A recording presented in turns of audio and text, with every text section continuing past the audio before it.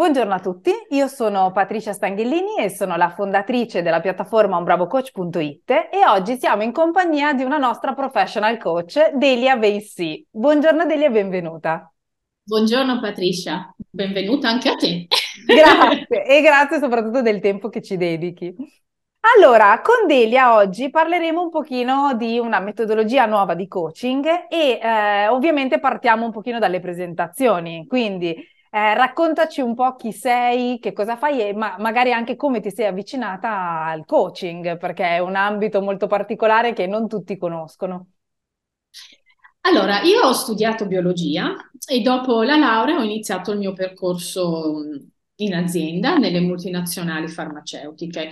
Ho lavorato in diversi ambiti, dalle ricerche cliniche al marketing, alle vendite, ricoprendo numerosi ruoli manageriali.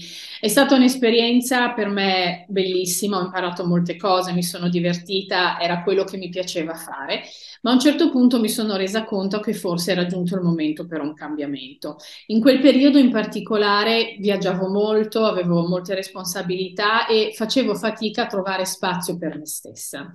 Quindi, ricordandomi di un breve percorso di coaching che avevo fatto prima, in precedenza, e avendo già apprezzato la potenza di questo strumento, mi sono detta che poteva essere un'opportunità per me incominciare una scuola.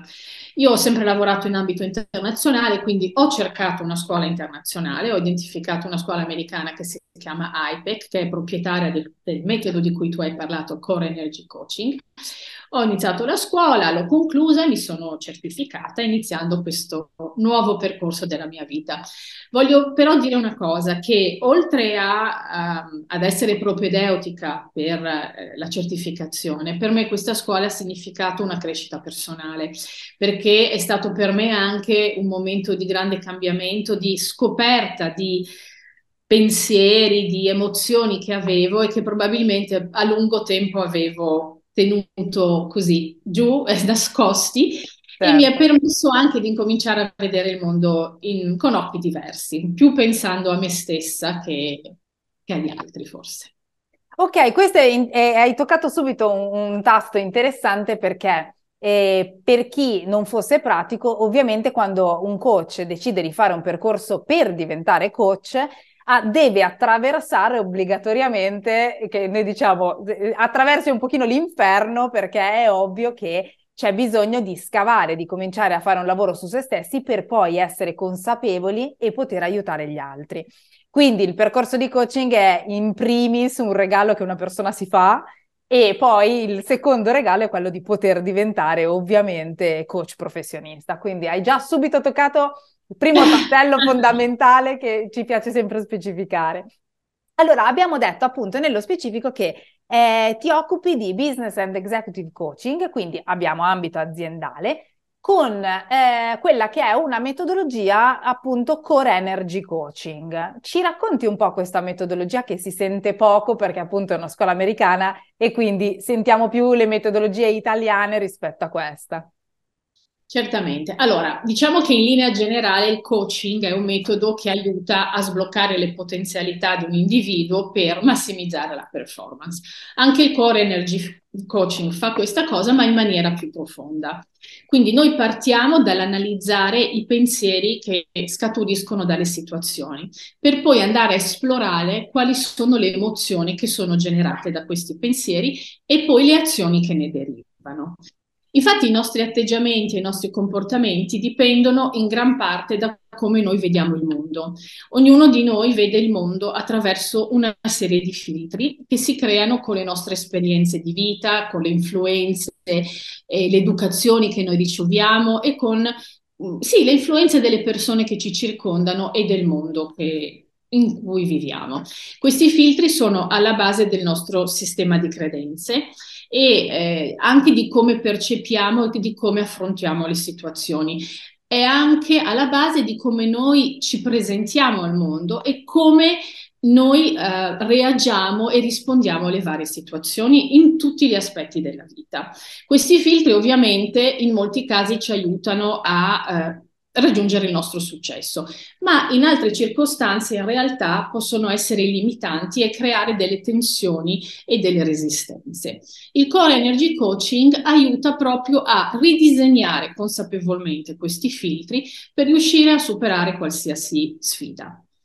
Per comprendere i nostri valori e le nostre convinzioni, le percezioni, i nostri blocchi, permette poi di delineare in una maniera consapevole e diciamo guidando i nostri valori e non dalla paura. Quindi, cioè, noi decidiamo guidati dai valori e non dalla paura.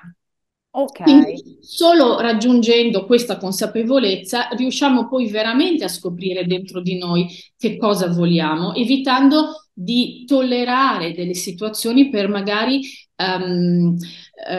compiacere delle persone, come può essere il capo, i colleghi, proprio per paura di perderci qualcosa o di non essere accettati. Ok, quindi diciamo che provo a fare un piccolo passaggio per semplificare la parte iniziale che tu hai detto. Quindi quando tu dici giustamente ognuno di noi ha dei filtri ed è il modo in cui noi vediamo la realtà. Quindi per fare un esempio proprio semplice semplice, è come se io e te andassimo al cinema e vedessimo lo stesso film, ci saranno delle cose che toccano delle corde tue e delle cose che toccano delle corde mie. Magari tu, facciamo banalmente, ti commuoverai per qualcosa che invece per me non significherà niente e viceversa. Quindi è un po' questo, cioè ogni persona vede la realtà a modo suo perché il frutto di tutte le pagine, io dico, io paragono sempre gli esseri umani a un libro. Quindi tutte le pagine che sono state scritte in precedenza hanno ovviamente un peso sul capitolo di oggi. E quindi questo è quello che il coaching fa, da quello che abbiamo capito, per cui tu analizzi e aiuti il coachee, quindi il cliente, a comprendere quali sono i filtri con i quali vede la realtà e non, diciamo, subirli senza rendersene conto, ma in maniera consapevole si è in grado di identificare quali sono i suoi triggers, quindi i suoi punti deboli, i suoi pulsanti, ed è in grado poi consapevolmente di fare delle scelte che sono più guidate dai valori e dalla consapevolezza rispetto che la paura. Ho capito bene? Esattamente, esattamente. La cosa è proprio andare a identificare i nostri valori profondi e agire in linea con i valori, non per paura. Ritornando al tuo esempio del film, facciamo finta che eravamo due bambine, io ero un maschietto e tu una femminuccia. Certo. Tu ti metti a piangere davanti al film, io invece no, perché a me a casa mia mi dicevano che i maschi non piangono perché è come se fossero delle femminucce.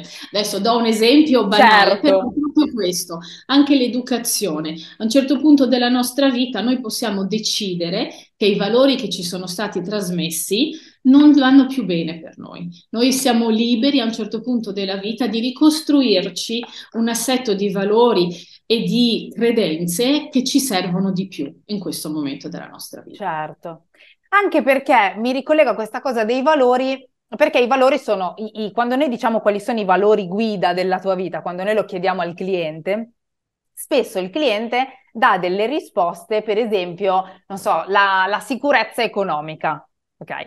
E magari per la sicurezza economica è importante per quella persona perché c'è stato un momento della sua vita in cui è stato in enorme difficoltà e quindi i soldi sono diventati molto importanti ma non tanto per la consapevolezza del valore, ma per paura di non averli. Quindi è un po' questo che dici tu. Quindi tu dici, possono essere guidati dalla paura senza che uno se ne renda conto. Esattamente. E magari questa persona ha paura di non avere mai abbastanza soldi e forse ha invece un reddito assolutamente dignitosissimo, anzi forse anche alto. E nonostante tutto ha sempre paura di non averne abbastanza. Certo. Quindi, insomma, il coaching permette alle persone di analizzare tutti gli schemi e tutte le cose che mettono in essere ogni giorno e che magari sono disfunzionali, cioè che non funzionano per portarle al raggiungimento dell'obiettivo o il massimo potenziale. Quindi questo è bellissimo, descrizione bellissima, ottimo metodo che mi piace molto. E dunque, un po' noi io e te abbiamo parlato, io ti ho chiesto, ma senti, hai una nicchia di riferimento? E tu mi hai detto sì, io principalmente in ambito aziendale e con un determinato tipo di persona. E mi dai la tua definizione, perché se la ripeto sicuramente è meno efficace che detta da te. Allora, come dicevo, io ho fatto una lunga carriera aziendale nelle multinazionali, quindi io prediligo, diciamo, no, non prediligo, mi capita più spesso di lavorare con persone che proprio operano in ambito aziendale, che sono a un livello di carriera già media e che nonostante i successi in azienda non sentono di aver ancora raggiunto il loro successo personale. Ok, Ok? Quindi comunque lavoro con leader che lavorano in azienda. ok. E mediamente sono più uomini o donne? Ma no, sono tutte e due, sono tutte e due. E ti dirò di più, sono tutte e due, forse sì, è casuale, però non ho preponderanza di uno o dell'altro, forse qualche uomo in più, però siamo quasi pari. La cosa interessante è che negli ultimi tempi si propongono con dei temi molto simili. Adesso questo può essere dovuto al fatto che, insomma, siamo in un momento così dirompente, di Particolare. cambiamenti dirompenti e quindi forse ci sono fenomeni molto simili che accadono in tutte le aziende, però arrivano con delle problematiche abbastanza simili.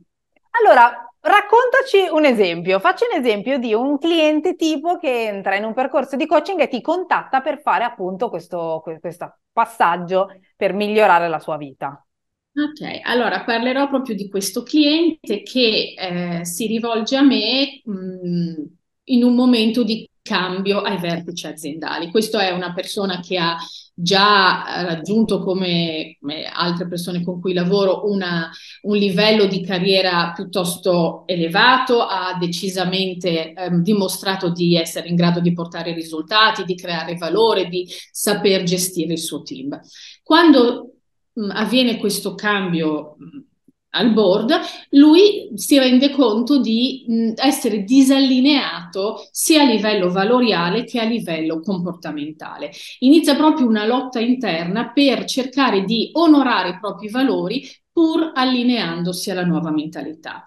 Quindi anche le occasioni di confronto con il board o con i colleghi generano così malessere, anche disappunto e tutto questo aumenta il livello di stress di questo cliente e ha ovviamente un impatto anche sulla sua vita personale. Certo, Quello che succede è che il coaching ovviamente in queste situazioni è decisamente uno strumento molto utile perché prima di tutto permette di abbassare il livello di stress e poi aiuta a guardare la situazione da un altro punto di vista proprio per andare a identificare nella stessa situazione delle opportunità. Quindi ci siamo concentrati prima di tutto ad aumentare la consapevolezza per capire da dove arrivavano, da dove si creavano questi pensieri che portavano a sensazioni negative come il disagio, l'insicurezza, il senso di inadeguatezza, a tratti anche la rabbia. E nella seconda fase invece ci siamo dedicati a identificare invece le situazioni che aumentano come noi nel Core Energy Coaching chiamiamo l'energia costruttiva, l'energia anabolica, quella energia che ci permette di accedere alla nostra creatività, che è responsabile della nostra crescita personale, che ci permette di vedere opportunità in ogni situazione.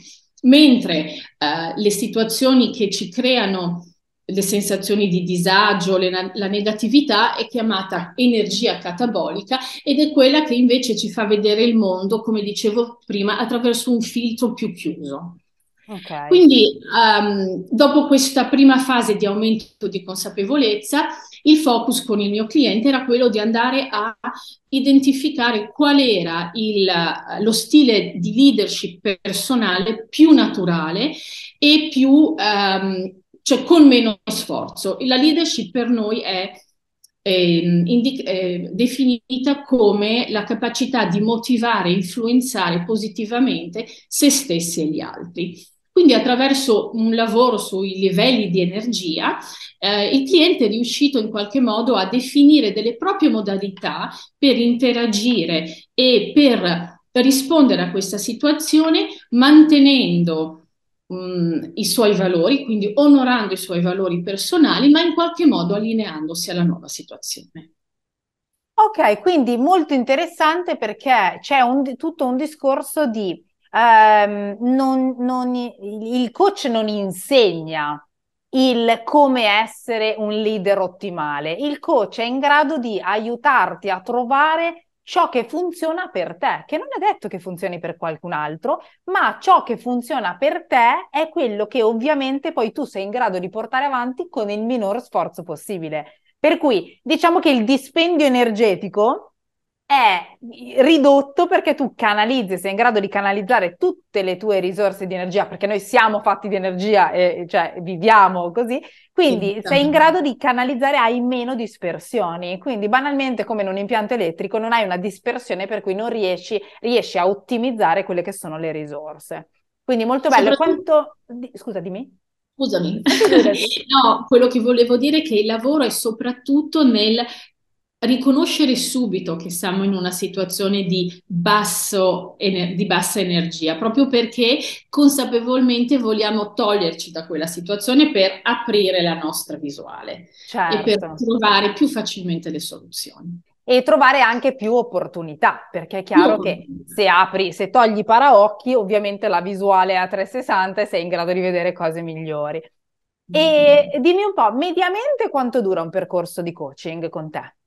Allora, con me dura dalle 6 alle 9 sessioni, Ok, ma poi succede, come è successo per alcuni dei clienti, che dopo, diciamo, questo percorso dove anche si imparano gli strumenti, no? Perché poi questi sono strumenti che una persona continua ad utilizzare, ma poi ci sono dei momenti in cui la persona magari ha bisogno di qualche supporto, proprio per delle certo. situazioni specifiche, e quindi poi si fanno anche dei mini, dei brevi percorsi di 3-4 sessioni. Ok, sì, questo è Al bisogno. importante, esatto, è importante dirlo perché il coaching funziona molto bene, è una cosa estremamente rapida rispetto a altre tecniche di supporto e è molto rapida perché lavora con persone funzionali che desiderano diventare ottimali. È chiaro che si fa questo pacchetto base, nel senso che si fa questo lavoro di base dove si fanno le fondamenta e poi la vita dei clienti va avanti e quindi è normale che poi nel tempo possano dire qui si è accesa una lampadina, forse ho qualcosa su cui lavorare e quindi tornano per fare un piccolo riassetto della direzione. Quindi non è che una volta che avete finito un percorso di coaching venite abbandonati a voi stessi, cioè il vostro coach è sempre a disposizione per fare ovviamente degli upgrade, esattamente come noi coach continuiamo costantemente a fare degli upgrade non solo di formazione ma anche proprio di coaching ricevuto personale o di comunque tecniche di supporto su di noi per continuare la nostra evoluzione, perché sennò insomma ci si fermerebbe. E senti, c'è uno strumento pratico che utilizzi, visto che sappiamo che il coaching è pratico, c'è uno strumento pratico che utilizzi durante i percorsi? Sì, allora il strumento, se vuoi, principe del Core Energy Coaching è un assessment che si chiama Energy Leadership Index, che permette di rendere tangibile una cosa intangibile come la percezione. Quindi permette di misurare e rendere concreta la percezione. Si tratta di un assessment con delle domande, le domande vengono rielaborate e restituiscono una fotografia del livello energetico della persona. In parole povere, raccontano come la persona reagisce sotto una situazione di stress e come invece è durante una normale giornata. E il cliente riesce in questo modo a capire quali sono le situazioni che lo mandano in stress e quali sono invece le modalità per rimanere sotto stress il più breve tempo possibile. Ok, E invece durante le sessioni a me piace utilizzare un altro strumento che è lo strumento del visioning, della visione. Chiedere al cliente come vorrebbe sentirsi a risultato raggiunto e come si vorrebbe vedere a risultato raggiunto.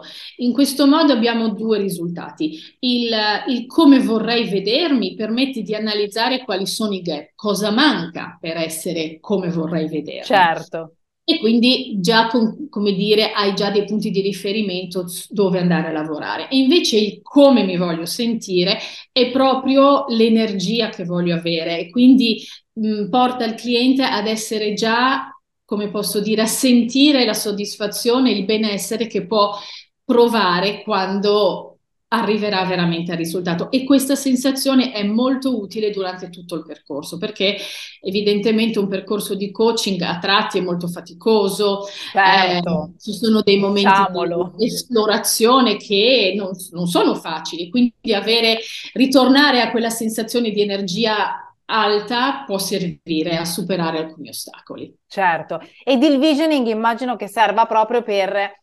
immedesimarsi in nell'obiettivo realizzato per proprio sentire se quello è l'obiettivo che si desidera raggiungere, perché alcune volte immaginiamo di voler avere, banalmente, poi ipotizziamo un tuo cliente tipo, di voler avere un team di 30 persone da gestire perché pensiamo che quello sia la nostra idea di successo, di traguardo, e quando poi facciamo la domanda di immaginarsi a gestire 30 persone, magari le emozioni sono completamente contrastanti.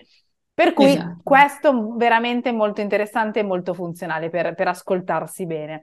E senti, se noi fossimo con qualcuno che non ha mai sentito parlare di coaching e tu gli volessi dire qual è la differenza tra, in maniera semplice, fare da soli per cambiare qualcosa nella propria vita oppure farlo attraverso il supporto di un coach, quale sarebbe, insomma, la chiave, la differenza per te?